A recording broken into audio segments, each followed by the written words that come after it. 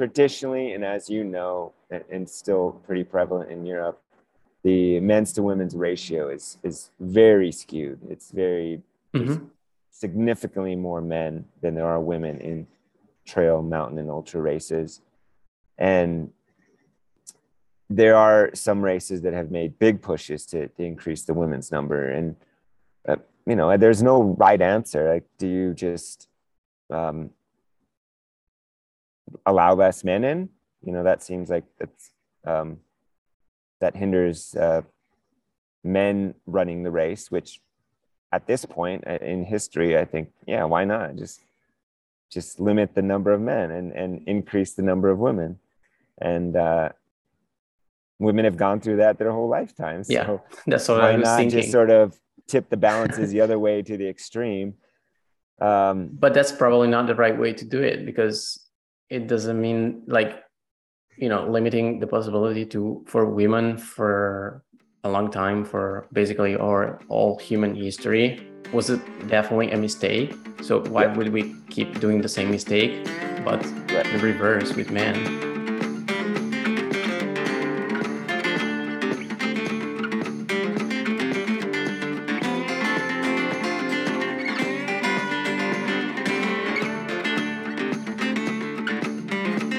Hi everyone, how are you doing? My name is Francesco. I'm your host for the Running Long podcast by Vertran. Today I sit down with Peter Maximov, one of my greatest friends and someone who's really inspired me to pick up trail and mountain running more seriously and with a lot more madness and fun. So as he likes to describe himself, then of course I'm gonna ask him to give himself a short presentation. He's a mountain runner from Manitou Springs, Colorado, Innovate ambassador, beard cultivator, beer connoisseur, tree hugger, photographer, perfectionist, foodie, blogger, endurobites eater, and everything else I forgot to mention. Hi, Peter. How are you? Hey, Francesco. Ciao. How are you? I'm good, thanks. Uh, where are you? Where are you speaking from? I am here right in downtown Manitou Springs, actually, probably about 10 meters from where the Pikes Peak Marathon finish line is. And I have fond memories of you collapsing and taking photos of you, having my camera in your face, um, just across the road here. So Yeah, yeah, it might be a little loud. There's some cars coming by, but I thought it'd be a nice morning to sit outside. yeah, for sure. That's a meaningful place to have a conversation from. At least for me, I remember that place really well from my Pikes Peak Marathon finish in 2019. And yeah, of course, Manitou Springs is a pretty special place for the sport because it's home of several trail mountain races. One of Yeah. them, the most famous, is the Pikes Peak Marathon and also the Ascent. There is also Bar Trail Mountain Race that you are or used to be the race director. So Yes. of course, Pikes Peak and Colorado represent a great place for the trail running scene, especially in the United States. How do you see that? What do you think about it? Yeah, I think since when you have a race that's that old, I believe this should be the 66th year of the Pikes Peak Marathon. Yep. And although it's not the oldest um, in the country, I believe it's now the longest running marathon because of COVID. Boston Marathon was canceled for a year and postponed. But yeah, I guess once you have that cancellation, you can't consider yourself a continuous running race. Um, but yeah, I mean, we have an amazing mountain right here behind me. It's climbs almost 8,000 vertical feet of gain in a matter of 12 or 13 miles. And it's pretty spectacular. I mean, if there wasn't a race here, I'd be very concerned because it's a place that's, not being utilized. Yeah, for Yeah. sure. And there's a It's lot more races in the area that you wouldn't hear about internationally. But yeah, I think the Bar Trail Mountain Race, just because I was the race director for 5 years and on the committee for 10 years, that I sort of pushed it out to my international friends like you, and we did get a few great athletes internationally. So.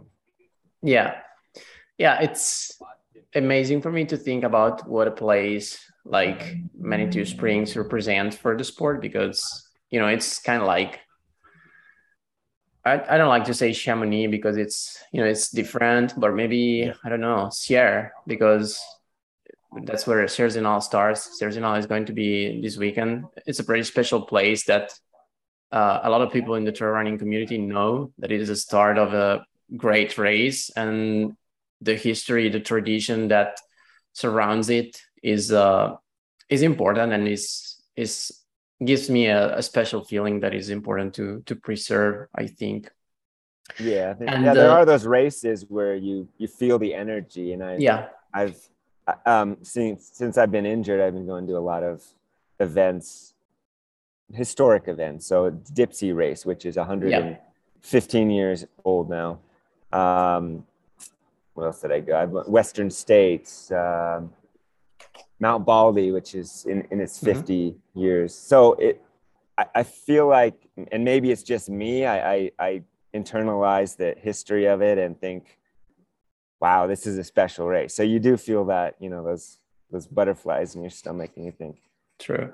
No one has to tell you that it's special. You just feel that it's special.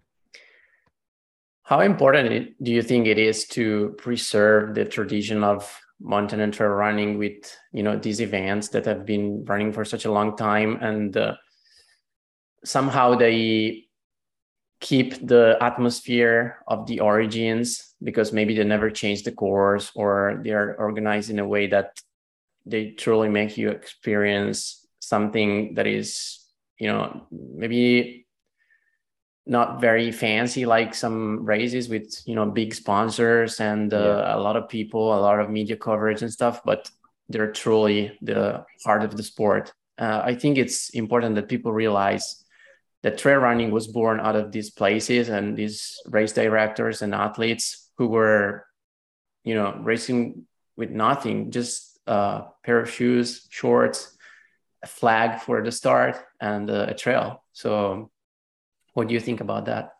Yeah, I think I like the history, the grassroots. Yeah. Sort of, you just come and, with a pair of shoes, and you don't need anything fancy. Now we have the ultras, which you need a lot of equipment for. There's like UTMB, there's required equipment that you have to carry for good reason. It's to keep you safe. But there's something very, very amazing about just stepping to the start line, with 10 other people. It doesn't have to be a big race. It could mean a special race to you. But it's good and bad that races have become more corporate and bigger and fancy, and you get all sorts of jackets and hats with your entry, and I think that sort of loses the root of why we're doing it. We're doing it to challenge ourselves, to be out in nature, up in the mountains. So yeah, it's a complicated thing, because for athletes, we need to get paid. We need to make a living, and maybe 20 years ago you couldn't do that in the sport, and now you definitely can, with sponsorships and races assisting you to get flights and housing.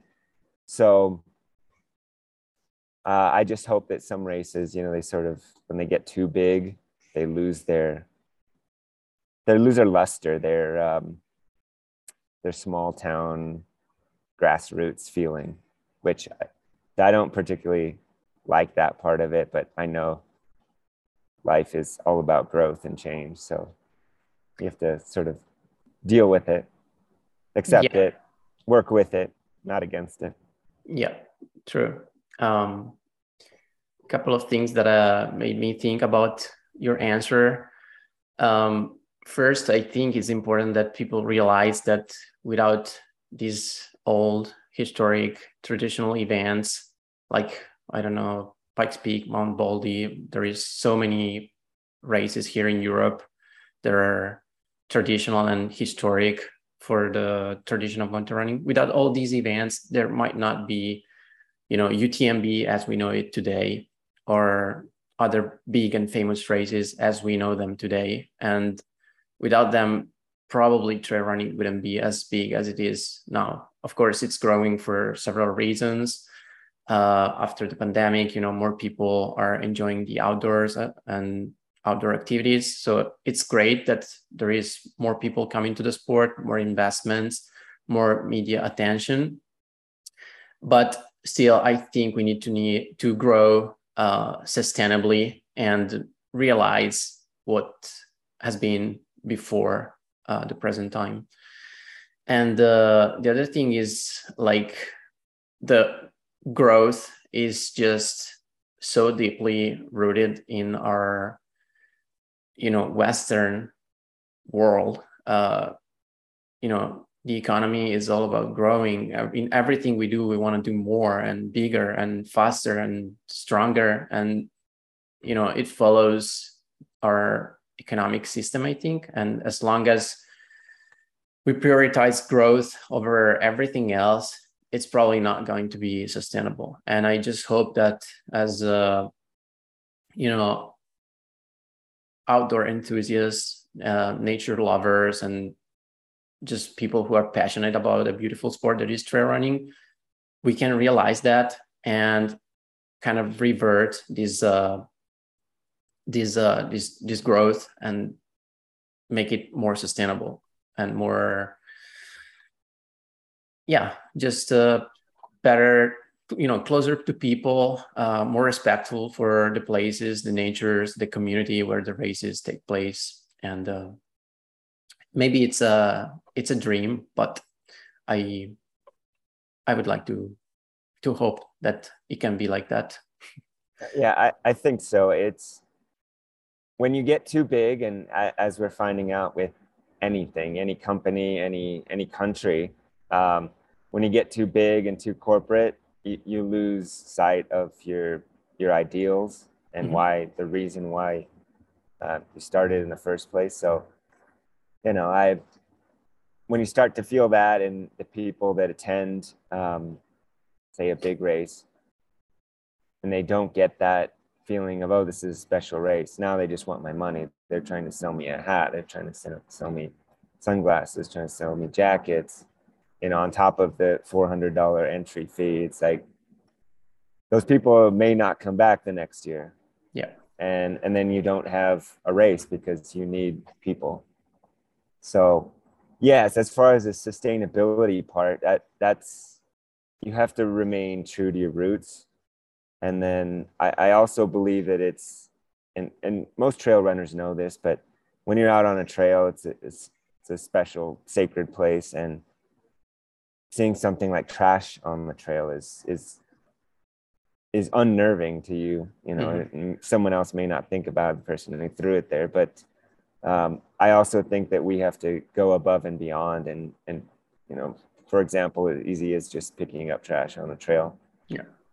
But even organized trail cleanups through races, I think it's above and beyond, but I think it's something that's necessary. Yeah. And plugging, of course, is an activity that you regularly do, and I try to do too. So that's important. Yeah. Yeah. So it's plugging is the act of picking up trash while you're running. Yep. It was a term coined by I think it comes from Sweden. Eric Ahlstrom. Yeah, who was just here, cool. visiting the U.S. and he was going to try to make it down to Colorado Springs, Manitou Springs area, but he was traveling with his son, and they had many things to see, Moab and Rocky Mountain National Park. So he didn't make it down, but he did a few events. I think he did a talk at Trans Rockies Run, 500 people there. He said it was pretty amazing. So, if you get one of those people to realize, oh yeah, I always see trash on the trail, but I don't, someone will pick it up. it's not my job. If they say, well, maybe no, maybe I should do it. If it's just that one person, I think that's huge. Yeah. You're changing that person's mindset. They just needed to be told. It's a need to be cultural reminded. shift. Yes. Yeah. Cool. And let's keep talking about the importance that Manitou Springs represents for the sport, because there is really a lot of stories that are connected to this special place. The first one that comes to my mind is that Manitou Springs is the home of the great Matt Carpenter, the legend of the Pikes Peak and of so many other mountain races. And he now runs an ice cream shop in Manitou Springs. So talk about Matt and maybe your relationship with him. Yeah, so Matt lives about 500-600 meters up the road from me, and he doesn't drive cars. He's environmentally conscious, but he does have a little 50cc little moped that I hear him ride up and down to go to the custard shop. So the custard shop is right down the road here, and it's delicious. I think I took you there, so it's I think he needed to find an outlet, because he was undoubtedly one of the best mountain trail, even ultra runners of his time. I mean, he still has the Leadville Trail 100 record. He has the Pikes Peak Marathon record that was set in 1993, and he's a combination of all the things you need to be the best athlete in the world. He is physiologically superior to almost every human being. I think he was tested at 91 or 92 VO2 max and at 17,000 feet, like Everest Base Camp. And then he tested 94. He told me the story once, but they said there was a problem with the machine, the VO2 max machine, or the whatever electronics, and so he doesn't go by that one. He's physically he's shorter, center of gravity is a little lower. Not your prototypical mountain runner. Typically we think tall and lean, like a Remy Bonnet looking fellow, but with the highest VO2 max, one of the highest VO2 maxes ever tested, and also he's got the mental ability. When he focuses on something, he does it all in. Perfectly is not the right word, but yes, all in. So if he's training for here at Pikes Peak, he will make sure he knows every rock on that course, and he does know every rock.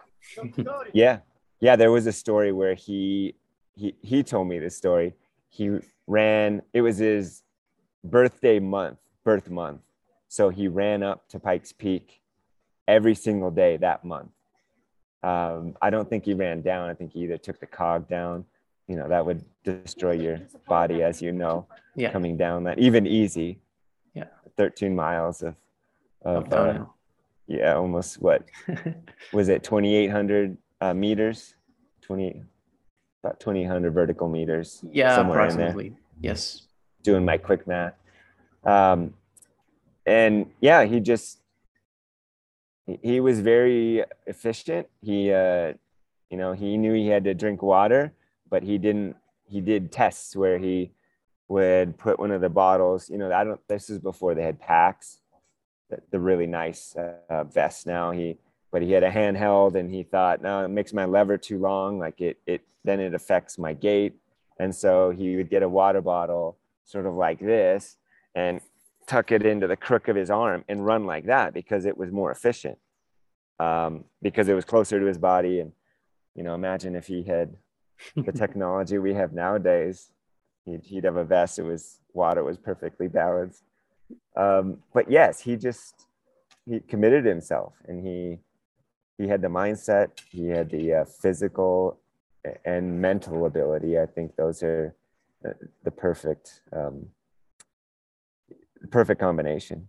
Yes. And Sage has said it best. Sage has Sage Canaday analyzed, a student of the sport, looked at a lot of events, run a lot of events, and a lot of the same events that Matt has run.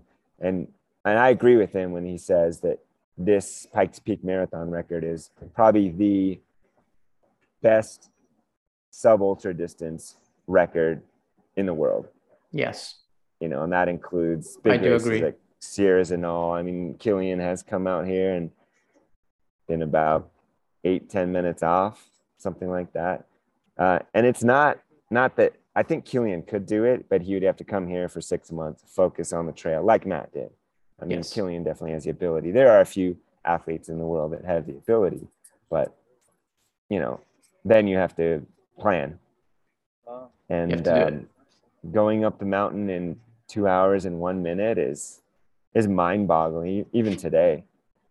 It is because it's very high, and the lack of oxygen just slows you down a lot by the finish. But Matt was very well acclimatized. He used to do workouts from the top of the mountain down and up and down and up, like intervals. You told me. Yeah. He called that, and I've done this workout. It's a very difficult workout, but it's about the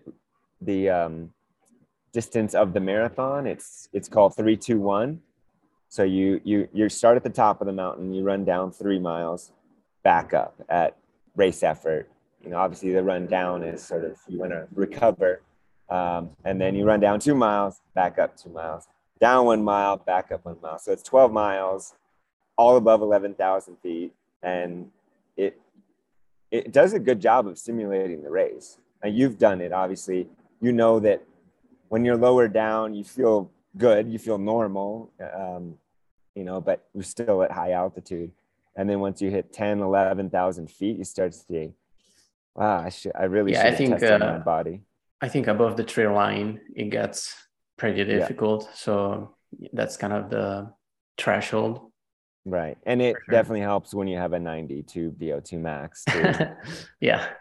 I think that makes him special. Yes, there's a lot of other talented athletes that I think could break that record if it was moved down 3,000 feet. He goes the same pace at 12 or 13,000 feet that he does at 7,000. I think that's the gift. Yeah. And he also holds the record for like the fastest marathon at Everest Base Camp. That is like another crazy time. And I think that all is statistics, and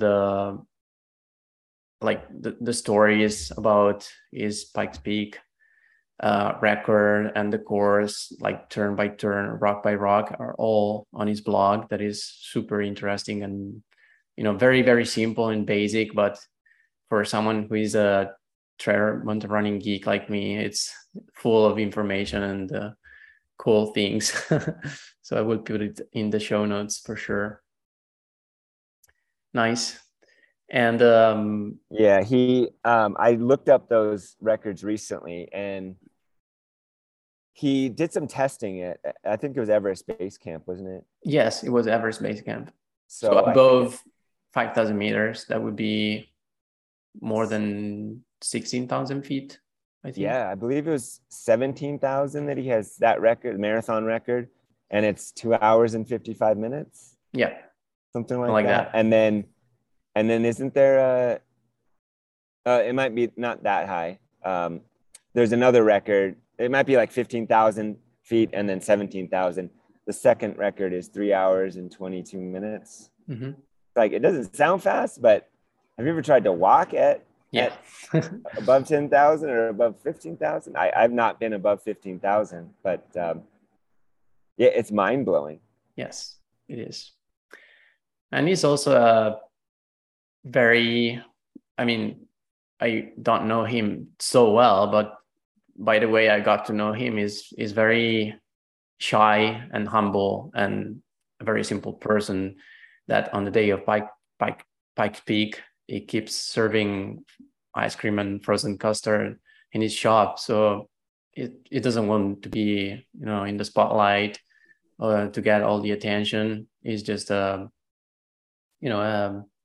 peculiar character of our sport. Yeah, I'm glad you brought that up, because I feel like to be, and I would call him a genius in the sport, a different, not necessarily a intellectual genius, but a genius in what he did with his body and how he trained and using his ability to the fullest. You have to be quirky. Van Gogh cut his ear off because he was a brilliant artist. I definitely miss, I don't have an outlet for what I do now. I feel like running was that outlet, and being injured. I think most runners would understand that. Yes, totally. And I'm sure with your triple fractured elbow. On a smaller scale, yeah. But I've definitely had a few injuries in my career, and I've been lucky enough to be able to bounce back. I'm still recovering, but I know how it feels to be sidelined and out for a fair amount of months at least. So it's tough. And yeah, I mean, even if you're not, you are obviously one of the best sub-ultra trail runners, mountain runners in the world. And you don't have to be that. You could be a middle of the packer, but if you're injured, and it does affect you the same. Obviously it may be different because someone who's a professional athlete, they're not getting an income, and they're not, that's their whole persona. But I feel like, and I've talked to people that it's been difficult for me being around events, but I like to stay involved. But when I speak to someone who's not run, within 2 hours of what I run in the Pikes Peak Ascent, and they are expressing the same feelings when they're injured, I think, oh, they're no different. Like they need this as much as I do. So it's, we all think that elite athletes obviously take it the hardest, but I think they just show it the most. Yeah, that's true. Thank you for bringing that up. So you mentioned that, besides the injury, that has not made it possible for you to continue your career as an athlete. You've stayed in the sport, and you've got involved on the media side with your work with ATRA. Can you, maybe for our users who are not super familiar, what is ATRA, and what does your occupation involve? Yeah, ATRA is the American Trail Running Association. We are a nonprofit based here in Colorado Springs. Nancy Hobbs is the founder and executive director. She founded the organization 26 years ago now. So it's a very old organization, and being a nonprofit, you don't have the money to do something like iRunFar does, where you employ 10 people to cover a race for 2 or 3 days. It's humbling to be in the nonprofit realm. I think I've been doing it most of my life. I realized, like, oh, why am I never making any money? Like, oh yeah, because I'm trying to do good. But it was founded just as a way to connect runners, trail runners, to support the elite level, the U.S. mountain running team members, to travel internationally into world championships. We have the biggest online race database on the internet at trailrunner.com. And a funny story, we have trailrunner.com, and we have Trail Runner magazine in the US, which is very popular and since acquired by Outside Magazine. And a few years ago, I think Nancy Hobbs was approached by someone at Trail Runner. Well, this was many years ago, approached by someone at Trail Runner magazine asking to purchase the domain name trailrunner.com, and she said no. We've been around long enough. She secured the name probably 20 years ago now, when no one thought the internet was going to be what it is now. But yeah, it's a place. We write articles. We have race insurance for trail races, which is very specific. There's a lot of road races and triathlons and those sort of races, but trail racing is unique in that there's a lot of different working parts. If you have a road race, you have to shut down the roads.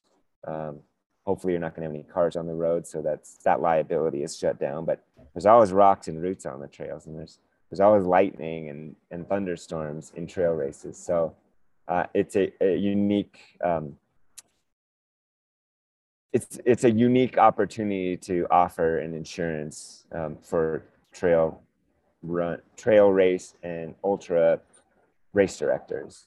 So yeah, and there's just a lot of information on the website. You can connect with people. You can find a trail race in your area, and if you punch in, and this is, although we are the American Trail Running Association, we have now grown. I mean, everything is international now. If you're an athlete or a company or a business, you have to be international.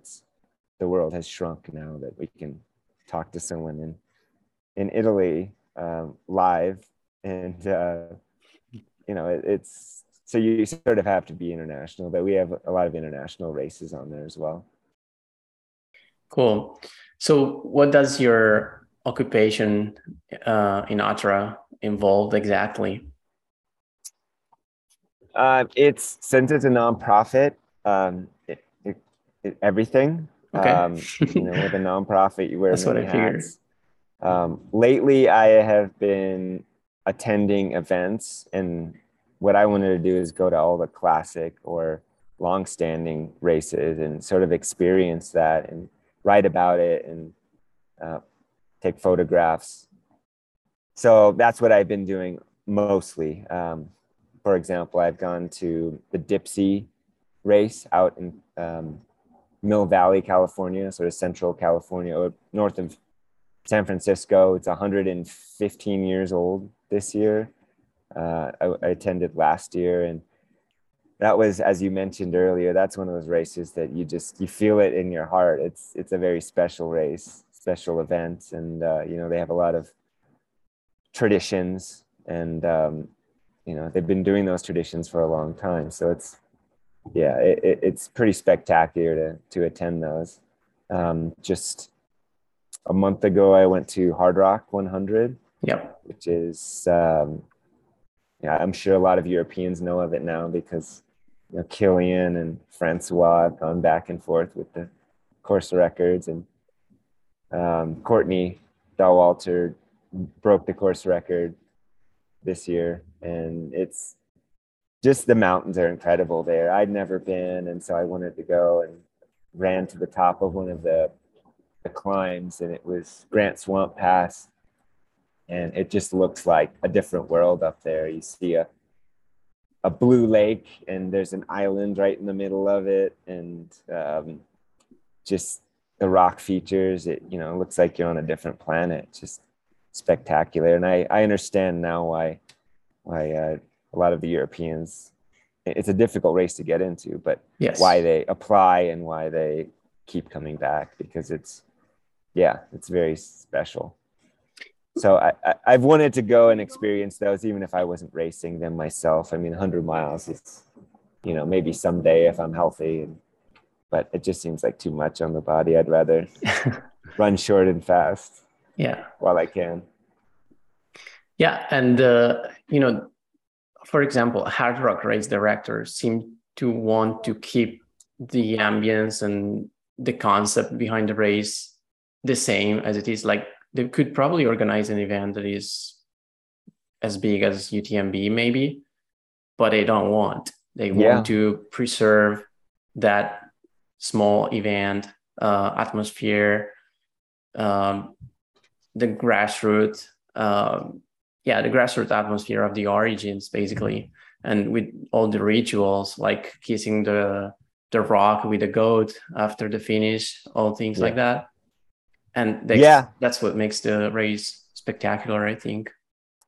Yeah, it's, again, it goes back to our discussion about pros and cons. It's yes, it was very grassroots.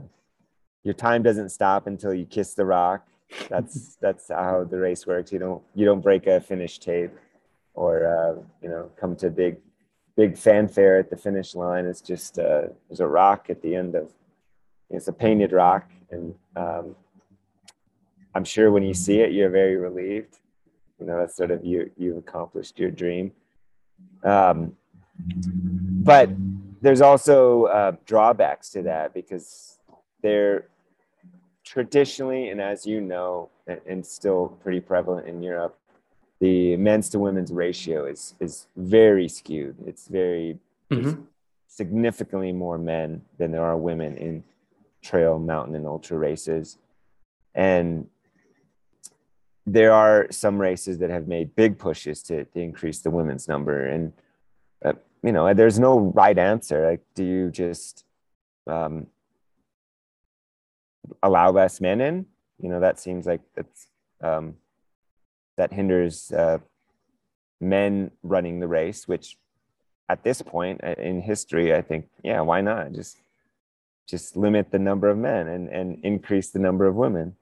And women have gone through that their whole lifetime. So that's what I was thinking. Just sort of tip the balances the other way to the extreme? But that's probably not the right way to do it, because it doesn't mean limiting the possibility for women for a long time, for basically all human history, was it definitely a mistake. So why would we keep doing the same mistake, but in reverse with men? So I would probably approach the problem in another way. Yeah, you have to approach it with, you have to be compassionate. Maybe compassion is not the right word, but you want to be fair, and you can't blame all of the past misgivings or dysfunctions on current day. You can't blame the dead for what the living are doing, or vice versa. But the reason why I bring that up is because the women's ratio in that race is significantly less than the males, and they've done some things to improve that, but there've been people saying it's not enough. More needs to be done, and again, like, how much more? I feel like that's what we have to grapple with. You can't just say, like, all right, we're only letting 10 men in, and we're going to try to get 100 women. It's like, is that fair? What's fair? Historically, it might be fair, but again, then you're putting that burden on people that shouldn't maybe have that burden. True. Moving on a little bit, we touched some very important topics that are so broad, and they're probably related to any aspect of our sport. So it makes me reflect and think a lot about the words that you just said. As a European, I'm always interested in the way trail and mountain running are approached and also viewed differently in the United States, in America, and in Europe. And as someone who have experienced both environments, because you've been racing in Europe for many years, you did a lot of experiences and races, some of them in Italy, a lot of them in Italy, actually. What do you think about it? Like, what's your impression and your take on this? Yeah, Europe is a much older culture, so I think there's a lot of things that have been figured out, and a lot of things that are baked into tradition and maybe just glossed over. For example, and you were there, you ran this race, Zermatt Marathon. It was the 2015 World Mountain Running Championship. Yes. And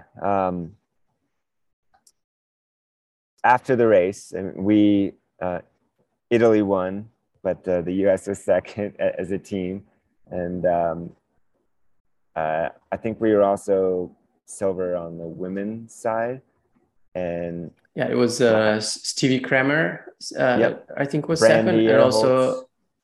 yeah, and Andy Walker was also Yep. second among the men. Yep. And so we were on the podium, and they have 15.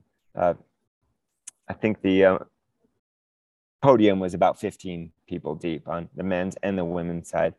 And so it was a special moment for me because I was 15th place in the race and got to go on the podium, and they handed me an envelope with money in it. And I thought, wow, this is really nice. You know, I'm 15th place, and I get some, you know, I don't know, it wasn't very much, 100 Swiss francs or something. But and I turned to Brandy, who also placed 15th. She was my teammate, Brandy Earholtz. And I said, oh, at least we have some beer drinking money. And she said, oh, I didn't get money. It's only 10 deep for the women. And I thought that I knew of all of this, but that was like it affected me because I was immediately involved. And I thought, oh, that's not right. You know, and that's what made me realize, yeah, there's definitely, and this is not just Europe. Obviously, we have our issues in the US, but I think it's more ingrained in Europe, whereas that's how it's traditionally been. And the women's percentages are 30 to 60, or, you know, 35 to 65, whatever it may be. And that's how we give prize money. And I feel like that's never going to change unless you do something drastic. Like, you know, what I did at the Bar Trail Mountain Race one year was offer women 20% more prize money than the men, because that is the wage gap, that women earn less than men in the US. Mm-hmm. And for the most part, it was very successful. There's people, particularly women, were very happy about it. You know, I think it just brought it to people's minds that women usually always get paid less. And but there was a few people that were they were the loudest. You know, they were the smallest percentage, but the loudest and the most angry about it, saying, this is not right, this is unfair. It's like, yeah, that's the point, is to show you that it's unfair. It's been unfair for women throughout history. Yeah. And, you know, someone does it once, and yeah, maybe we need to make people angry, you know, and then that will change the mindset. But I just think that's the way it's been done in Europe for a long time. I mean, there's a much bigger history there with the ultra mountain trail races. And I think that, you know, it's no fault of their own. There's new race directors saying, oh, we only have 10 deep for prize money for women and 20 for men. It's like, well, maybe one year you go down to 15 to 10, and then 15 to 15. So yes, it's, as you said, I think systematic change is often better because it's longer lasting than more drastic knee-jerk reactions. But yes, it is.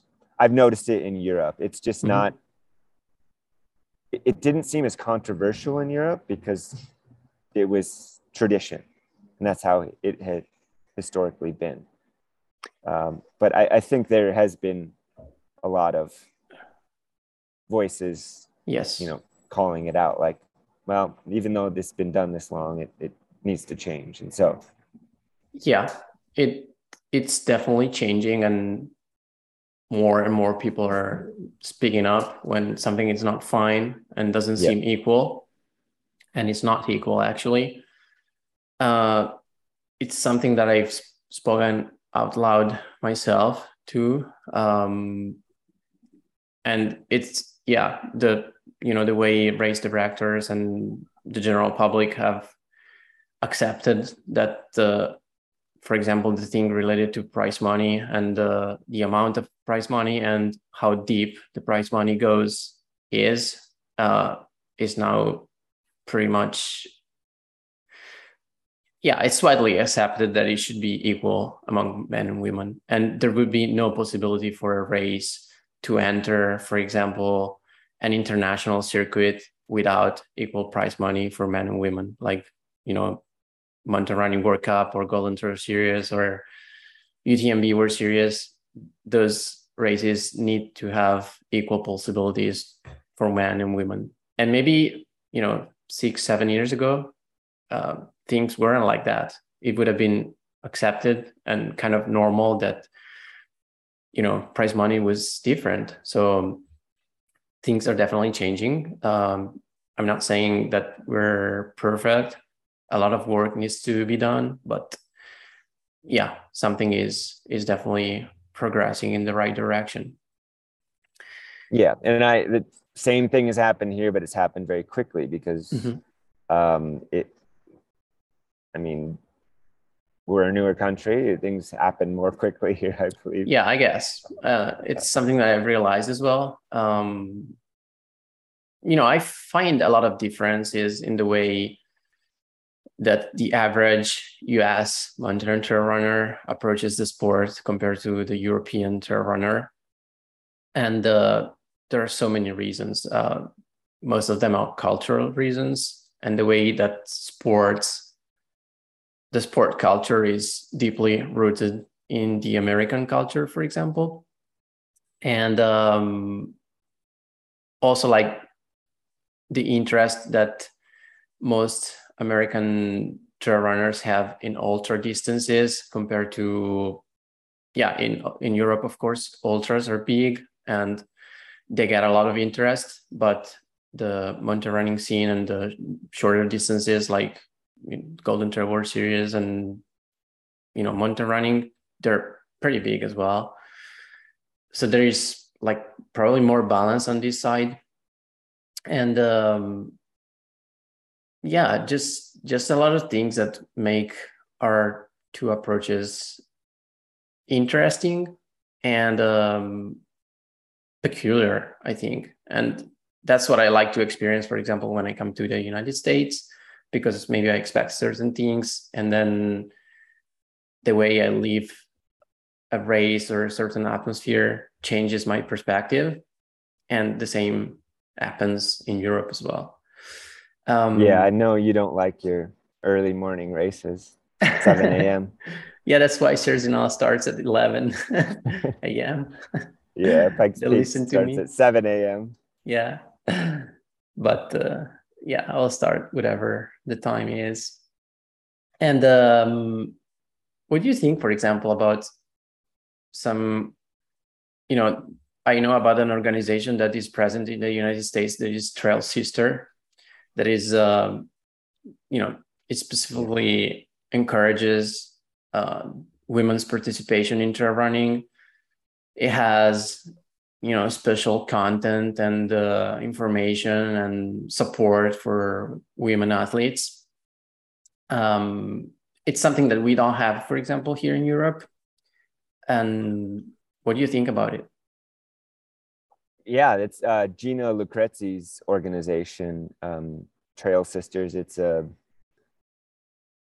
encouraging, motivating women to get into trail running. And I feel like sometimes the barrier for women is that they don't have peers doing it, so they don't want to do it, so it keeps them out of doing it. But when you have women that are there specifically for women's sake to encourage each other, and again, it's not necessarily an exclusionary group, but it is, and it probably should be, because men are not excluded from almost anything. So except for giving birth, but it's a good exclusion.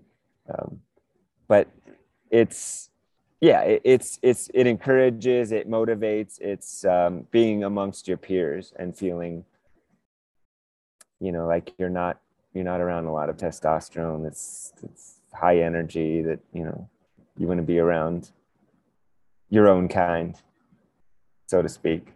But yeah, it's a great organization. They've done a lot. We've worked with them through ATRA, and they've held events, and we did one here in Manitou Springs where we ran up to Iron Mountain and had a big group of women, and there's a few men too, but we were sort of the encouragement entourage.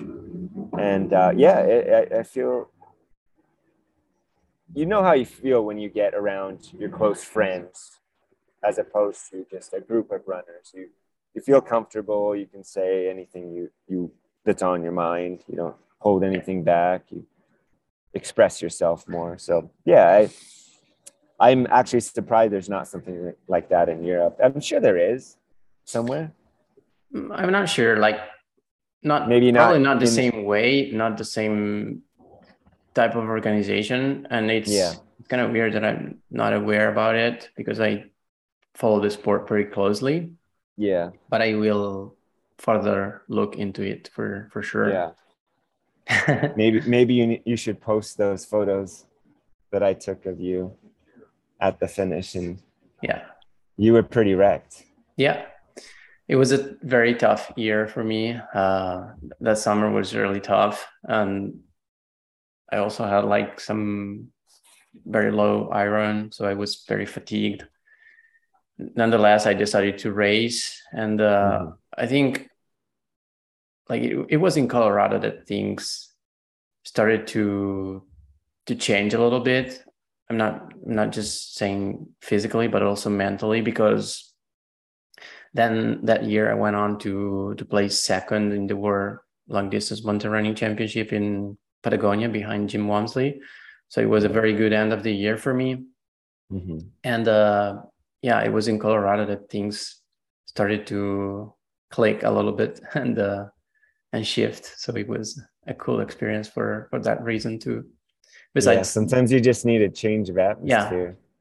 We went together to so many amazing places on the top of Pikes Peak. And then we ran on that lake. I don't exactly remember the name. And then we went to the Great Sand Dunes National Park and to Mosca Pass. It was amazing. It was a good time. Mosca, yeah. We'll always remember Mosca Pass. Yeah, me too. Yeah, no, it was, I come across those photos often and think about it fondly. It's good experience. I think I like and I've been over there, and you've shown me around, Como and in Molono and all of those places. Those are the times I feel as I get older that those are what running is about to me. Obviously racing and racing well, being part of that, any event is important, but then what you do afterward and before, the interactions you make and people you meet, I think that's what's most special to me. Yeah. Yes, I do think so. Everyone fondly remembers about you in Molono, and every year I didn't go back to the race this year, but I was back every year since you were there, and every time we of course mention your name, and you were special for that race and for the community in Molono and the race director. Yeah, no, I really enjoyed that. It was a great time. It felt like I was at home. Yes, because my mother is Italian, so I felt the roots there. Yeah, but yeah, that was a special time at Fleta Trail. Yes, I really enjoyed that. So as we get towards the end of our conversation, I would like to ask you a couple of questions. One that I tend to ask to some of our guests, I wouldn't say all of them, but most of them maybe. that is about the development of trail, mountain, or ultra running, whatever you want to call it.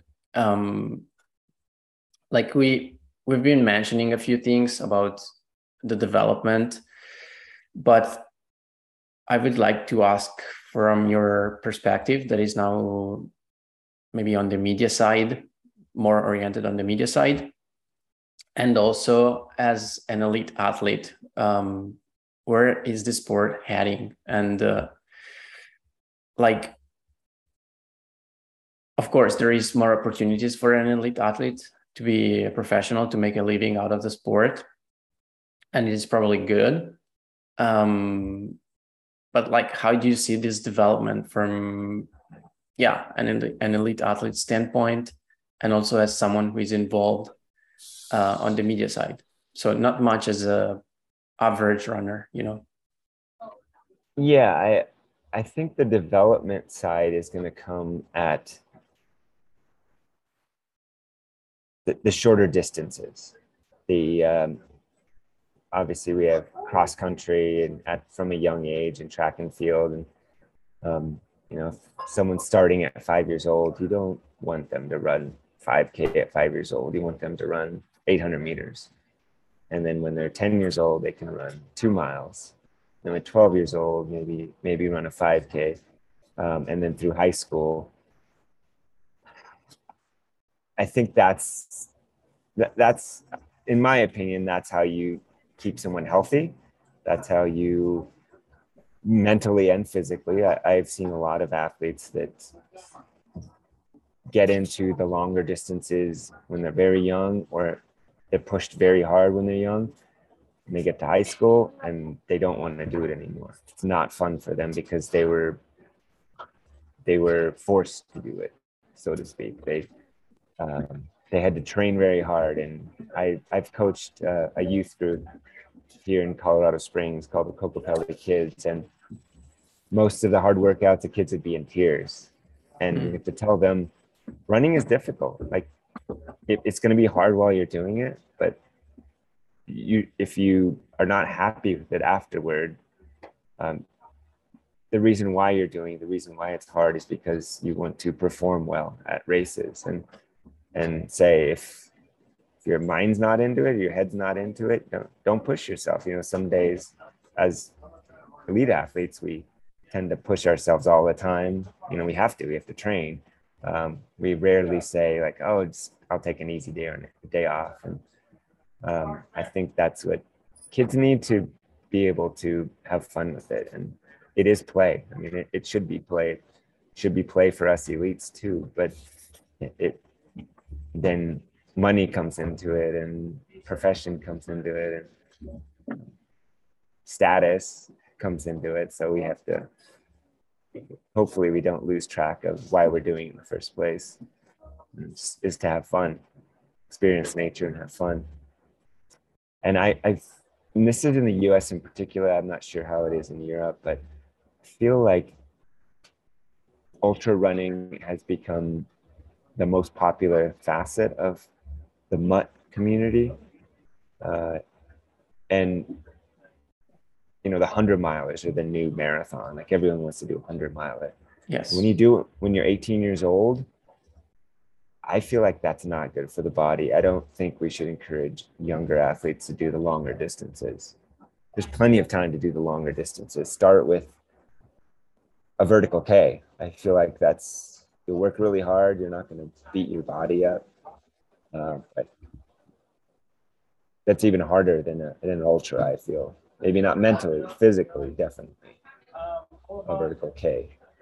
And those are now becoming popular in the US. I know they're very popular in Europe, but it was a new thing until maybe 4 years ago. What is this thing that we just run uphill in 2 to 4 miles? Yeah.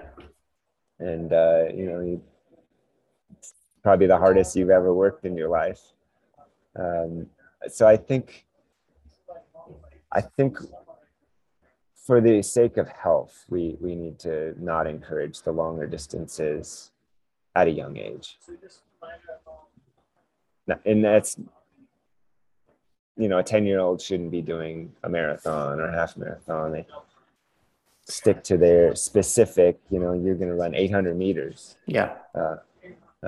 They have plenty of time to train, and they're just not emotionally developed yet, physically, mentally, or emotionally developed to do those longer distances. Although they might want to, but that's the reason why we have authority figures to say no. Yeah, we need to educate these young athletes, and maybe this is a little bit of an unpopular opinion, but I'm glad you brought it up because not many people mention that, but it's an important side of our sport that we need to take care of as people who are more experienced or people who are involved on race organizations and on the media side, because the storytelling of our sport is always doing more and longer and faster and better, and it's easy to get caught up in this in this story, in this narrative. But then there is people getting hurt, and then there is people dropping out of the sport because they burn out. So it's for sure something that we need to take care of and consider. Yeah, it is. Unfortunately, those longer events are glamorized, and then you have phenomenal athletes like Courtney Dauwalter, Jim Walmsley, Kilian Francois, Beth Pascal, like all of those athletes that these young athletes are looking up to and say, I want to do that. Well, they're experienced. They've been doing it a long time. And I want to say that almost all of them have probably started at the shorter level and slowly moved up and are now doing the longer races. Yeah, but it's an education topic for sure. Yeah. And just real quick, how do you see the development of trail running in general on the media side? It's definitely changed. In the short time I've been doing media, I've come to realize that, when I say media, I'm thinking specifically photography or videography. It's become very popular. Salomon did a great job of making these videos that were just spectacular settings, GoPro footage, chasing people down a mountain. And I feel like since they've done that, a lot of other events and race directors have wanted to do it, but they don't reward or pay the people that are doing it. It's a lot of work. And I've realized since I've started taking photos that there's someone who just wants you to take photos for no money. Like, well, I have to make a living. So there's that.